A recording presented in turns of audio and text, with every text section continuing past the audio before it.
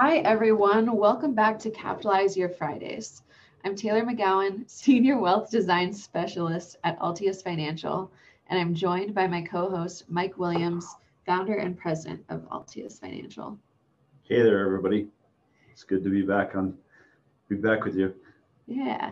So this past weekend was Easter, and if any of our listeners are also following along with our 53-week challenge, you might have seen that Monday, this week's emphasis kind of had a pseudo Easter experience. Rather than to have a rebirth, so to say, we were thinking about a recalibration. So for the 53-week challenge, the goal was to reflect on your goals so far and to kind of see how you are standing on that. Have you reached things? Are you crossing everything off your list? Or do you really need to revise your strategy and get back on track? Similarly, we did a double challenge this week because last week I was out of town. And so the second challenge for this week was to get your nest egg ready. And so your emergency nest egg, do you have some money set aside in case there's an emergency of some type, in case there's something you hadn't necessarily planned for? And so, Taylor, I'm confused. I thought you said we were going to do value investing. What is this Easter? I'm not sure. Are we on the same page as far as our topic today? We are on the same page. I promise I'm getting there. So my thought is, in asking people this week to recalibrate their finances, to recalibrate their goals, and check if they're on track for both personal goals, financial goals, emergency savings, you're probably going, hey, maybe I cross off some of those goals. Maybe I have built up an asset base, but now what? How should I invest it? Mike, I've heard Mike say value investing, but is value investing the way to go? What about growth investing? Growth sounds like I'm going to get more money. Why don't I just do that? So I think today is a great opportunity to kind of break down what is investing, what are different types of investing, compare the growth versus value strategies, and then to answer the question you're all here for, where is the growth for a value investor? That's interesting the way you tied that in. I like it though. I mean, I think you're right about the recalibration and looking about, it's amazing that the first quarter is already over, right? Here we are, April, and we've got, Easter's already passed, and we've got this first quarter in the bank. And it's important for me, and I know you as well, Taylor, to kind of look back and look at some of the wins that we've had over the past quarter, and then tying that together with the whole issue of value versus growth is appropriate in my mind, especially since the value approach is starting to look a little bit better than it has in the past. So I'm excited to talk about that. Of course, we have to get our disclaimer out of the way. We're not giving any specific financial advice, no specific recommendations. Even if we talk about specific stocks or mutual funds or other investment vehicles, we're not making any recommendations. You've got to reach out to your own financial team or hopefully us to talk about what's appropriate for your financial situation. Past performance does not equal future performance, all those kinds of things. We want to make sure people realize that this is mainly meant to be generally educational and hopefully a little bit fun and entertaining. So is that enough of a disclaimer? I think you got us covered. Okay. I'm no lawyer, but I'm pretty sure you crossed all of our boxes. So first category, so what is investing? For those of you who maybe have just started saving money into your bank account and you're going, okay, well, maybe my savings account is a bit bigger than it was before. Maybe I've grown a bit of an asset base, and well, if it's in your savings account, you're probably not getting much out of it. And your next thought is probably, okay, how do I actually grow this? How do I make my money work for me?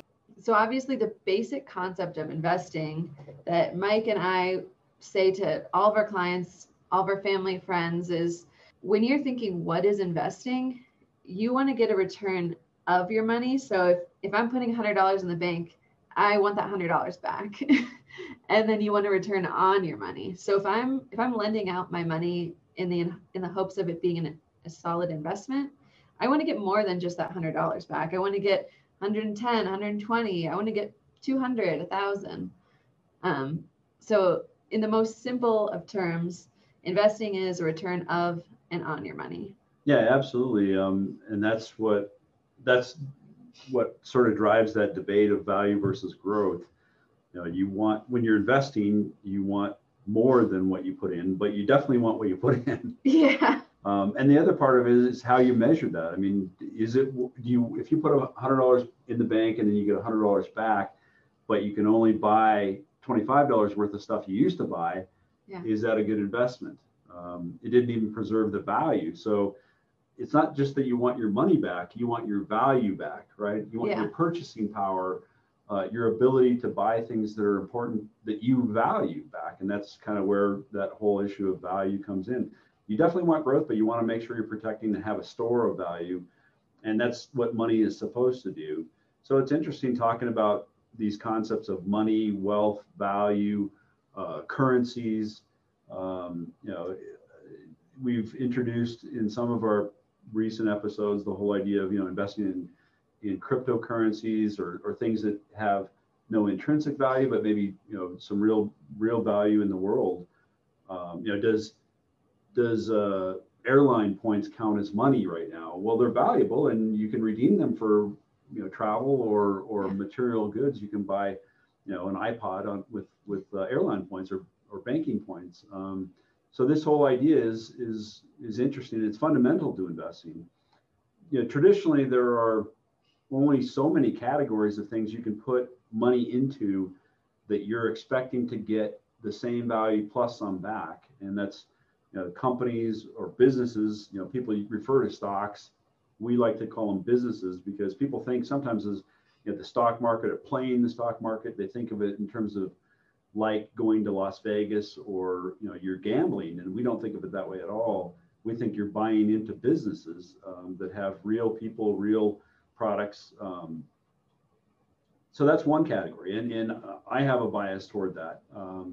I think that stocks representing businesses, representing honest people with good ideas that are implemented, are oftentimes the best way to preserve and grow your wealth. But there's also bonds or loans. You know, bonds are just basically lending money to someone else. If you buy a bond from a company or corporation, you're buying a company bond. You've loaned the money, and they're contractually obligated to give that back to you. If you buy a government bond, it's the same thing. The government is borrowed money from you, and their obligation is to pay it back to you with a certain amount of interest over time. So there's lots of loan type investments where you loan money to someone, either in the form of a bond or a mortgage. If you're the one who holds the mortgage, someone buys a house and they're needing the funds to buy the house, that's a mortgage. You're the one who's investing in them to pay it back. So there's those kinds of assets, both stocks, businesses, and loans or bonds. There's also commodities. Commodities aren't necessarily considered to be a great investment because there's always that price pressure. But if you buy commodities at the right price, it can be a good investment for the future. You're speculating on a higher price, and precious metals fall into that category. Real estate, certainly an investment category that has traditionally been something you could get a return of your money and on your money on, depending upon when you buy and what neighborhood or what market you're in. So those are all the basic examples of investments. Is this worthwhile, Taylor, to kind of list out these things to kind of lay the groundwork for us? Yeah, I think for some of our listeners, this might not have been a spiel we ever gave them. Mm-hmm. For people who are clients, you've probably already heard this from us, and it might be a good refresher. This might be something you can pass along to friends and family.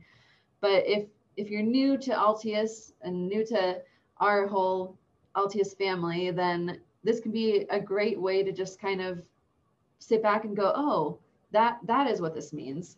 On the same page, I know a bunch of you are probably saying, well, there's a lot more than that. What about mutual funds? I'm invested in all mutual funds. So I don't care what you're saying about stocks. I have mutual funds. I hate to burst your bubble, but mutual funds are actually, that's just packaging. So that's kind of our second category.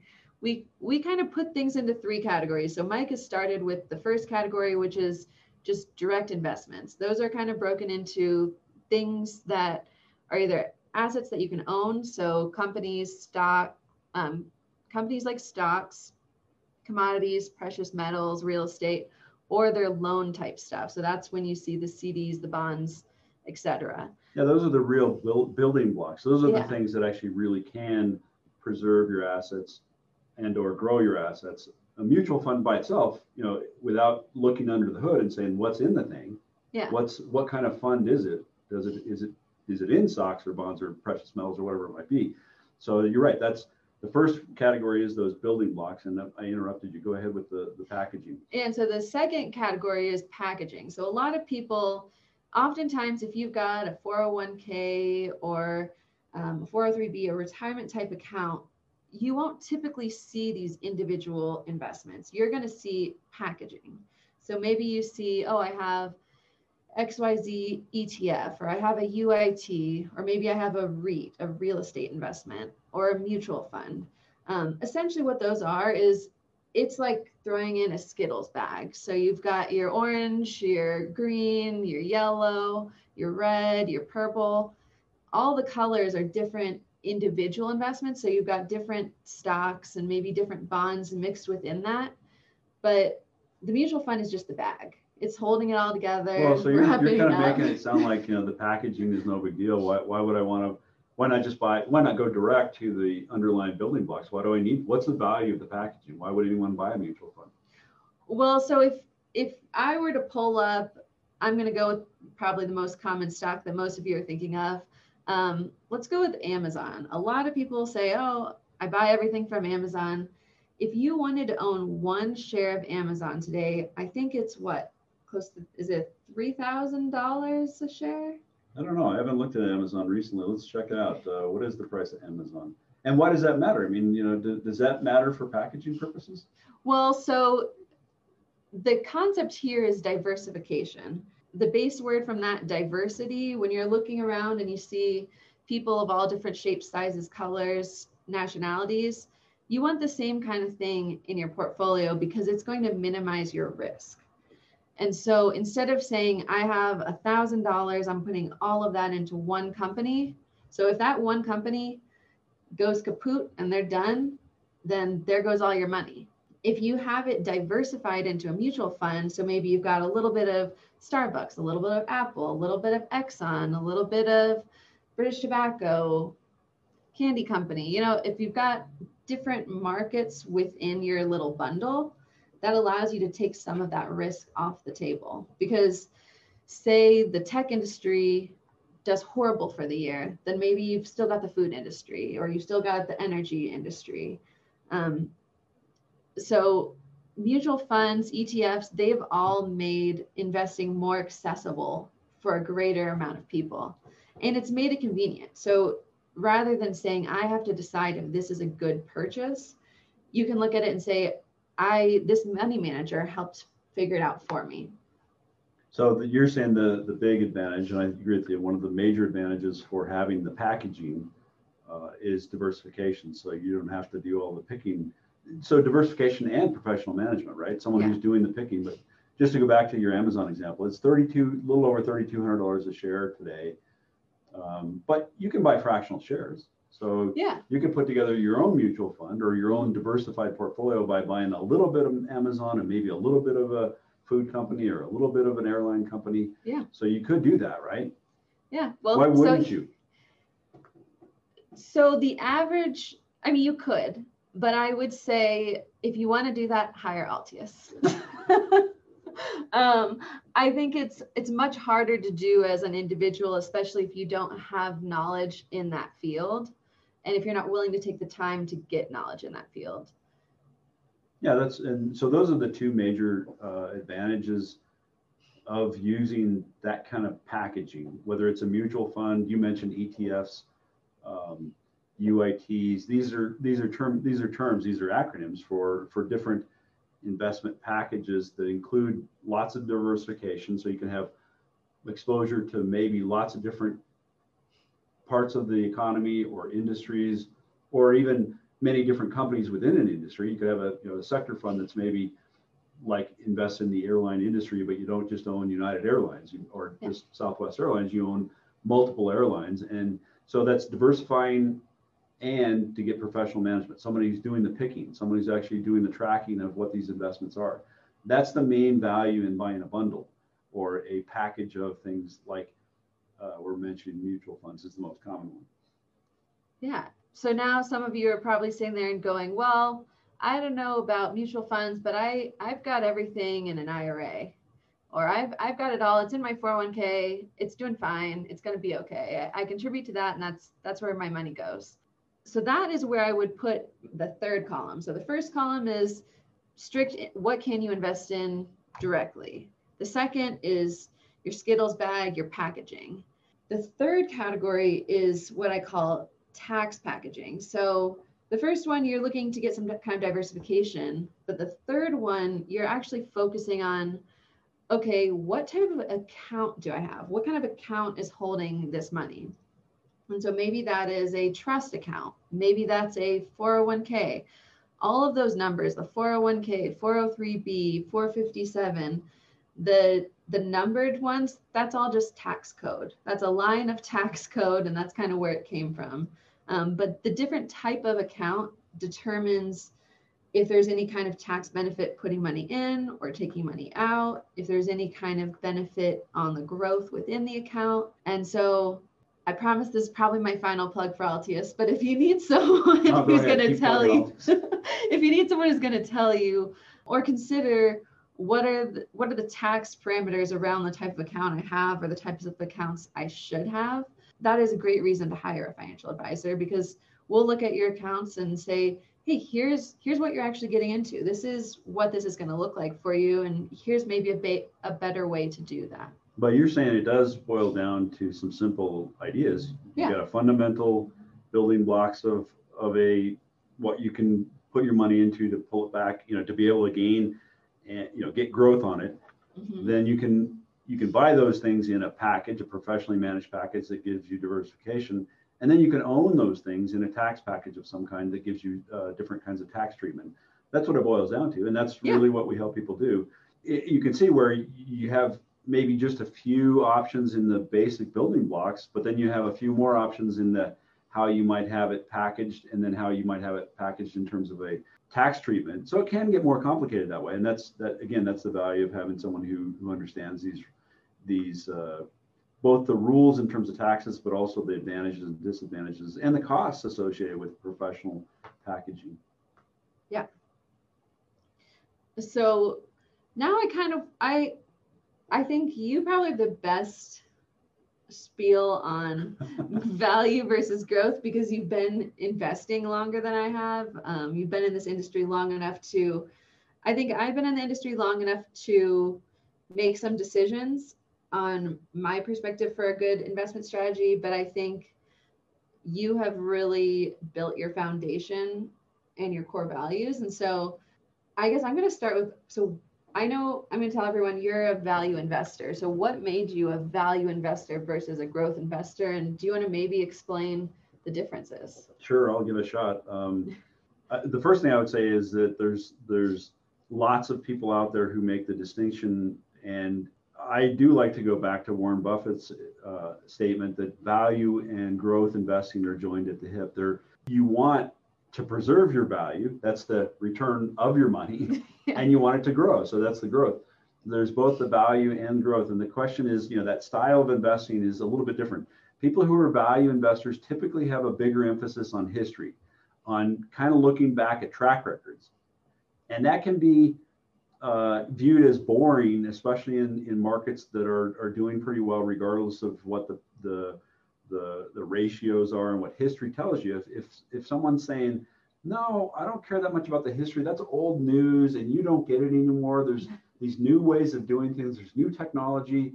The world is changing, and those value guys are just looking back at past history, but they don't know what's going to happen in the future, and they can't really make good investment decisions based on just looking at the previous 10 or 20 or 100 years. So growth investors are more focused on a future story. How are we going to grow earnings? But as I said, they're two parts of the same story. No one has any interest in investing in something called a value stock or a value piece of real estate if it isn't going to both return their money and grow it. Most people feel like it's not that hard to put their money in the bank or put it under their bed, and they feel like, well, I could do that with my eyes closed. I don't need to worry about getting my money back. I'll just hide it and keep it. But they don't realize, actually keeping the value, keeping your purchasing power, keeping the ability to be able to buy things in the future, preserving your money is actually a big hurdle for lots of people. Aside from our proclivity, our desires to just spend in the first place. We all have, we get money coming in and we like to spend it. We want to do things, and we want to, we talked in one of our previous shows about traveling and the kinds of things we want to do with our money. Everyone likes to, most people, I should say, not everyone, but most people like to spend. They like to consume. They like to enjoy, whether it's going out to dinner or traveling or buying a new car. That's one of the biggest threats to accumulating money is just the current spending that we want to do. But another big piece of it is actually, making investments that don't preserve the value, either in terms of nominal, basically how you count things, or in terms of real purchasing power. And there I'm talking about the erosion, the inflation, or the fact that our dollars, the way we measure things, actually does go down typically every year. The value of a currency, a dollar, like a US dollar or any paper currency, typically loses value every single year. And that's even on purpose. Our central banks are trying to inflate our money supply and make the value of the dollar go down, which is kind of a whole different topic. And I feel like I'm getting long-winded, but the basic difference between value investing and growth investing is the value investor typically has a bigger emphasis on track records and what they can measure versus sort of a story about the future earnings potential. But value investors obviously want earnings as well. It's a question of how you're measuring what you're getting, what the price is that you're paying for what you're getting is. Is that helpful, or is that just confusing a sec? I think that makes sense. So you're saying value investors are looking at the history, they're looking back at trends, whereas growth investors are looking at the future and saying, no, this is going to get bigger, better, faster, stronger, that kind of thing. Mm-hmm. So value investors are typically cheaper in terms of their outlook on, they're skeptical about, am I getting a good deal? And a growth investor is more concerned about, no, maybe I'm not getting the best deal today, but in the future, it's going to be a good deal. It's going to grow. Yeah. And so it's a little bit of different outlook in terms of how they think of things. Well, and so I kind of want to put that into everyday people terms. And so maybe you want to get a pair of jeans today, and you go into the mall and you're shopping, and in your mind, you're saying, okay, it's going to cost me $100 for this pair of jeans. They're a nice pair. They're going to last forever. And you walk in, and the pair that you really wanted is only $50. So buying that pair of jeans, that's kind of looking at it from a value perspective. You're saying, oh, this pair of jeans that should be $100, I'm going to buy it for $50, and I'm getting that extra benefit. Whereas maybe for the growth perspective, you're saying, I'm going to buy the $200 pair, and I'm hoping that someone will one day buy them from me for $250. Yeah, and there's limitations when you buy a consumer good. When you're talking about a consumer good like a pair of jeans, because the value versus growth only works so far, and because you're consuming, you're not really. Very few people buy a pair of jeans as investment. Now, there are people who are buying, Michael Jordan. I know people who buy Michael Jordan shoes every year because they are collecting those, and there's some potential value as a collectible for those things, and maybe a pair of jeans as well. Maybe it's like the newest flashiest pair of jeans is the analogy to a growth strategy. But you're right. It's like, can I get two pair of jeans for the price of one?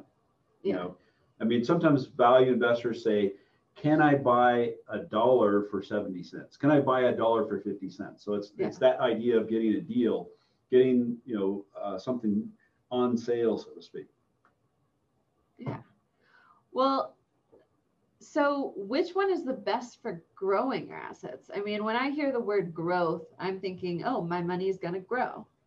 When I hear the word value, I just think, okay, that was a good deal, but is my money still going to grow? Is this still going to expand? How do you tell people that hey, you're still going to grow. Like when we have new investors, how do you tell them that we're going to grow their money without using a growth strategy? That's a really, really excellent question, because if you say, well, I shun growth stocks, and someone's saying, well, I want my money to grow. Yeah. Why are you shunning growth stocks? And that relates back to two things. One is that issue of they're not opposites. They are joined at the hip. You want both a good price for future earnings, and you want to pay a reasonable price. And the second thing, back to maybe even more personally, you asked me how I became a value investor. Yeah. And in doing this for more than 3 decades, in studying it, you see people who consistently over time, over long periods of time, get wealth to stick to them. I mean, that's kind of what I think about it as. Obviously, I'm like everybody else. I like spending money on whatever things I like to consume. Yeah. But in terms of as an investor, I want money to stick me. I want to grow my net worth. I want to grow my security. And in that sense, if you study people who've had money stick to them, who've grown their net worth over time, yeah, and consistently do that, historically, you see that people who call themselves consistently value investors in terms of the stock market do better than growth investors. Now, there will be growth investors, maybe people who are listening to this right now, hopefully people who are listening to this right now who call themselves growth investors who say, wait, that's not necessarily true. And it's a debate. There's an academic debate ongoing for people who study finance. But my experience has been, if you look at the Forbes 400 list year in and year out, and you say, who sticks on that list? Most of them are not stock pickers. Most of the people who are on the Forbes 400 list are what? Business owners. They're business owners. They got they say, Taylor, that BS you said about diversification, that may be good for some, but guess what I'm doing? I'm concentrating my wealth. I'm putting all of my eggs in this one basket. You mentioned Amazon before. Jeff Bezos put a lot of eggs, all of his, yeah, and asked for family eggs and friends' eggs, and he concentrated his wealth and other people's wealth into one narrow basket. And that's not diversification, but that's owning a business. And that can be the riskiest, but the way a person really can build wealth. Most of our clients aren't necessarily entrepreneurs and aren't necessarily trying to create the next Amazon. So they're not concentrating their wealth. They are interested in a little bit more of a balance. So, but if you look at back to that Forbes 400 list, you say, okay, most of those people got rich there by really focusing their assets on one company and made a lot of money in that company. And now they have, their families invested in the money in the company and so forth. But there are some people who are on that list of the Forbes 400 or any richest there's Forbes does this and they're maybe the more popular one, but there's a lot of lists out there of people who have lots of money and keep it. And the ones who are stock pickers or the ones who are professional investors consistently typically are the people who care about price, care about what they're paying for things, care about the track record of who they're investing with. And that all kind of boils down to a value type approach. So you might say, well, how do they do it if they don't care about growing assets? And then that goes back to that issue of, no, they care about growing assets. They just care about, are they paying the right price for whatever asset they're getting? And I can tell you, it has been a rough go for value investors for the last maybe 5 to 10 years, because these styles do go in and out of style. They go in and out of, they kind of cycle. But over time, as I said, my experience has been that people who pay attention to price, how much they're paying for something, meaning a value conscious approach, do better. So how does a person make money as a value investor? Well, they buy right. They actually do their homework and they say, okay, I can, by reading about a company or industry, understand whether it's on sale or not. And that's the fundamental crux of whether you can be a successful value investor or not. Can anyone, whether it's me or Warren Buffett or you, Taylor, or any of our listeners, can anyone actually do enough research and thought about a specific company or industry to say, yeah, this is now a decent time to be buying. It's on sale now. And that's harder than it looks. But that's the essence of it, is buying things that have, better future potential based on the price you're paying for them right now. Okay. Well, so you kind of talked about how they go in and out as far as popularity. is one more popular right now? And if you're saying, oh, maybe growth is more popular right now and value is going to be more popular, should we do growth now and then switch to value when value is more popular? Yeah, that's a really good question. No, that's a good question. question because people do that. And there have been plenty of professional investors who say, you know, what worked before isn't working now, so I'm going to change. Yeah. And what happens oftentimes is they get whipsawed and nothing they do works because they keep changing the strategy. If there's one thing I would say is both growth and value investing and multiple ways of investing can work, have been proven to work if you stick with them over time. And so you don't want to just be jumping into or out of one style of investing. You want to understand, you know, what fits your personality, and what fits my personality is definitely looking at what I'm paying for, being value conscious, looking at the underlying business, the underlying integrity of the people who are doing it, and the future growth potential, and being skeptical about the story. I mean, because it's hard to grow things forever. It's hard to have the kind of exponential growth that you're looking for on an investment for a long time period. There are some companies that succeed for a long time, but ultimately, in America, in any capitalist or semi-capitalist country, is a proof of this. And this is one of the good parts of capitalism in a free market, is that, you know, someone comes along and says, I'm going to take market share from you. And, you know, Amazon's, I don't know, we didn't talk about this ahead of time, but Amazon's a good one. You know, Amazon is the thing that right now is supposedly taking over the world because, you know, they've really succeeded in providing a technology that makes it easy to get things ordered and delivered in a short period of time and at a good price. Well, you know, the company that they are most threatening to has been Walmart. Walmart was the company who was great at distributing on a retail basis, you know, better prices and getting you a pretty good deal. And Walmart before Walmart was Sears. So the story of capitalism is one of, you know, there's these great companies that come along and compete very well, and then to keep their market share, they really have to continue. Sorry for that interruption. They have to continue to innovate and continue to compete, and it's difficult. The larger they get, the harder it is. Then someone comes along and outcompetes them, and that's related to the investment theme. So good to stick with long-term value companies, but at some point in time, they may be no longer the value that they were before, and it makes sense to change. Not change style necessarily, but to change what the companies that fit that style. So, you know, Amazon could be a value company or could be a growth company, depending upon the current price and the current earnings projection. You know, is it better to stay with one style or to shift around? As I say, I think it's better to understand the style that you're in and then stick with it. When you say, is one more popular right now? Certainly the style we've been in for the last, like I say, a decade or so has been the growth side. People have been less concerned about price and more concerned about the story.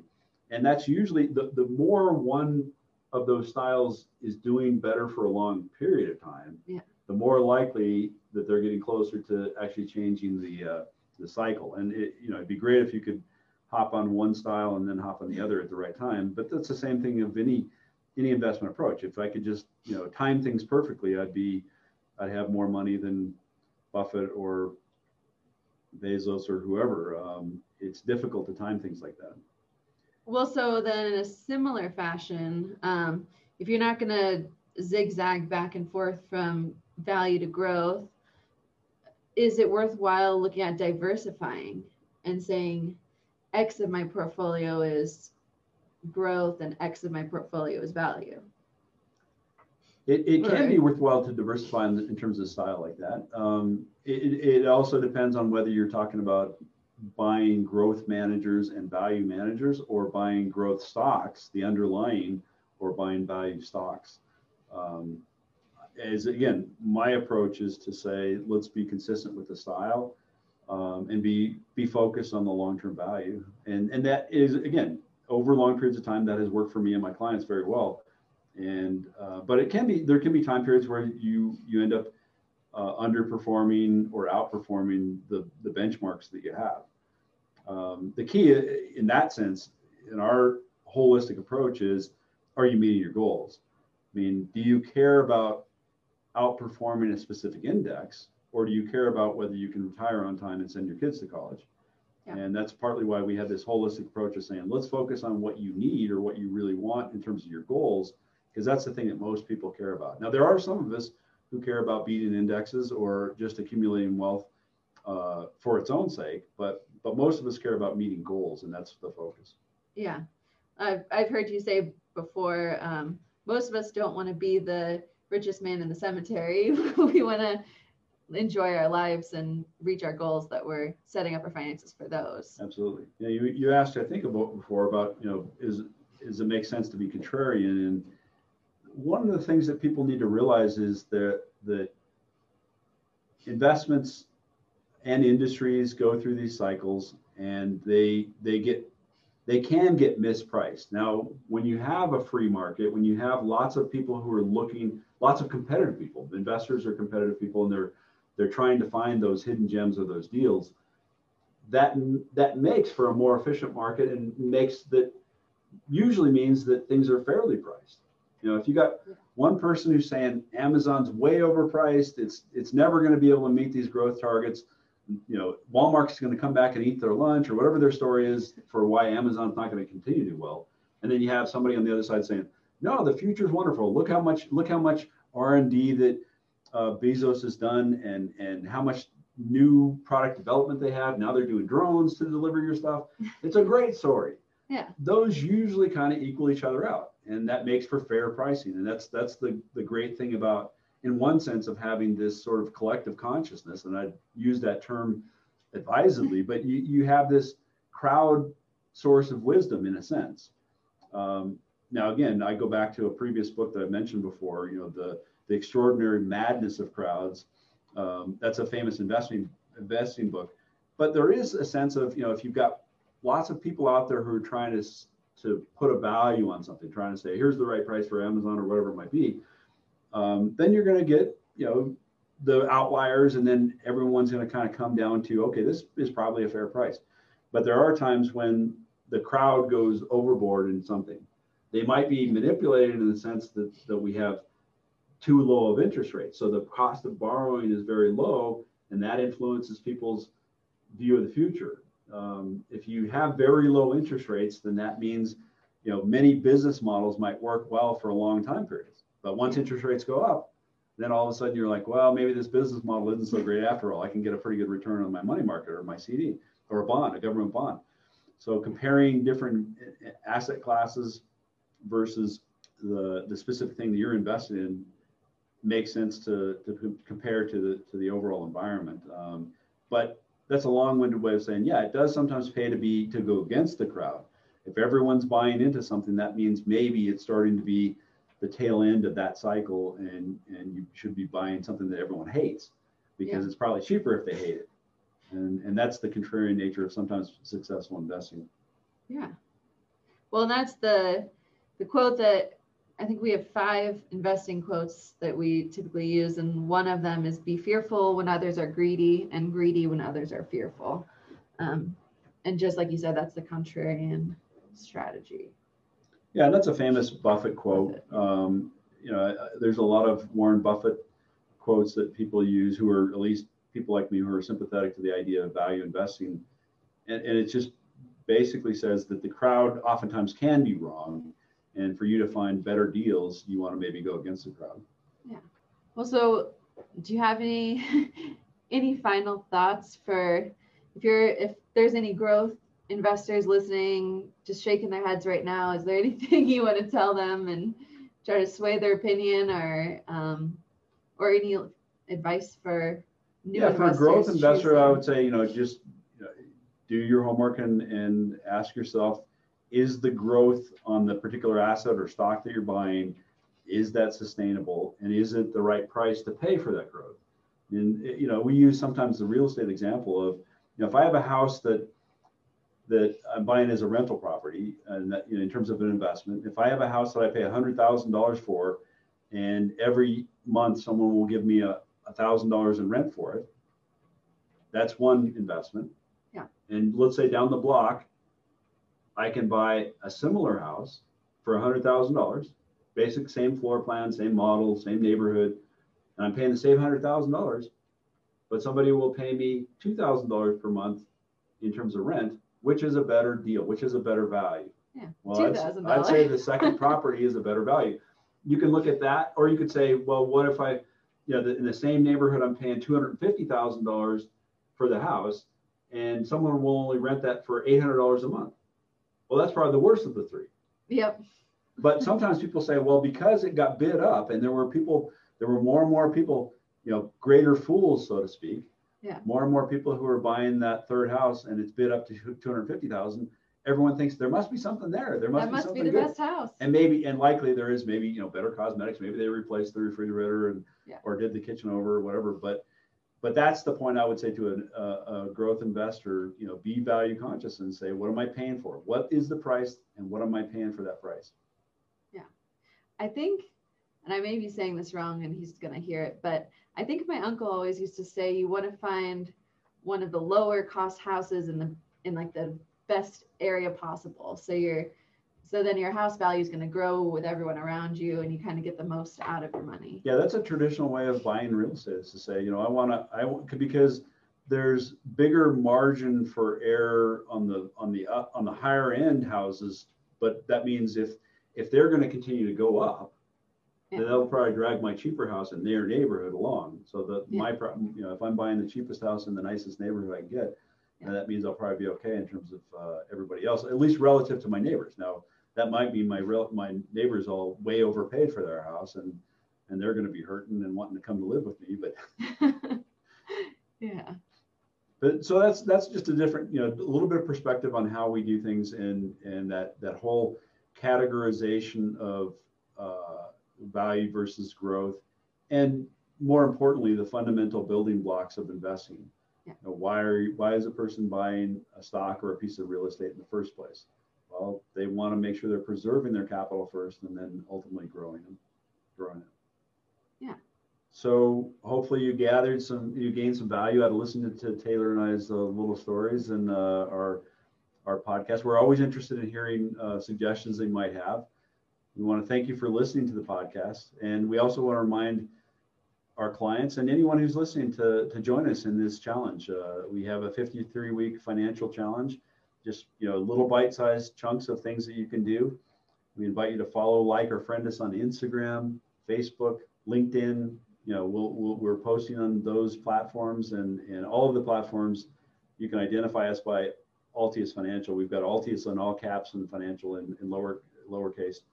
It's typed as all one word, and you can see our logo as the profile picture.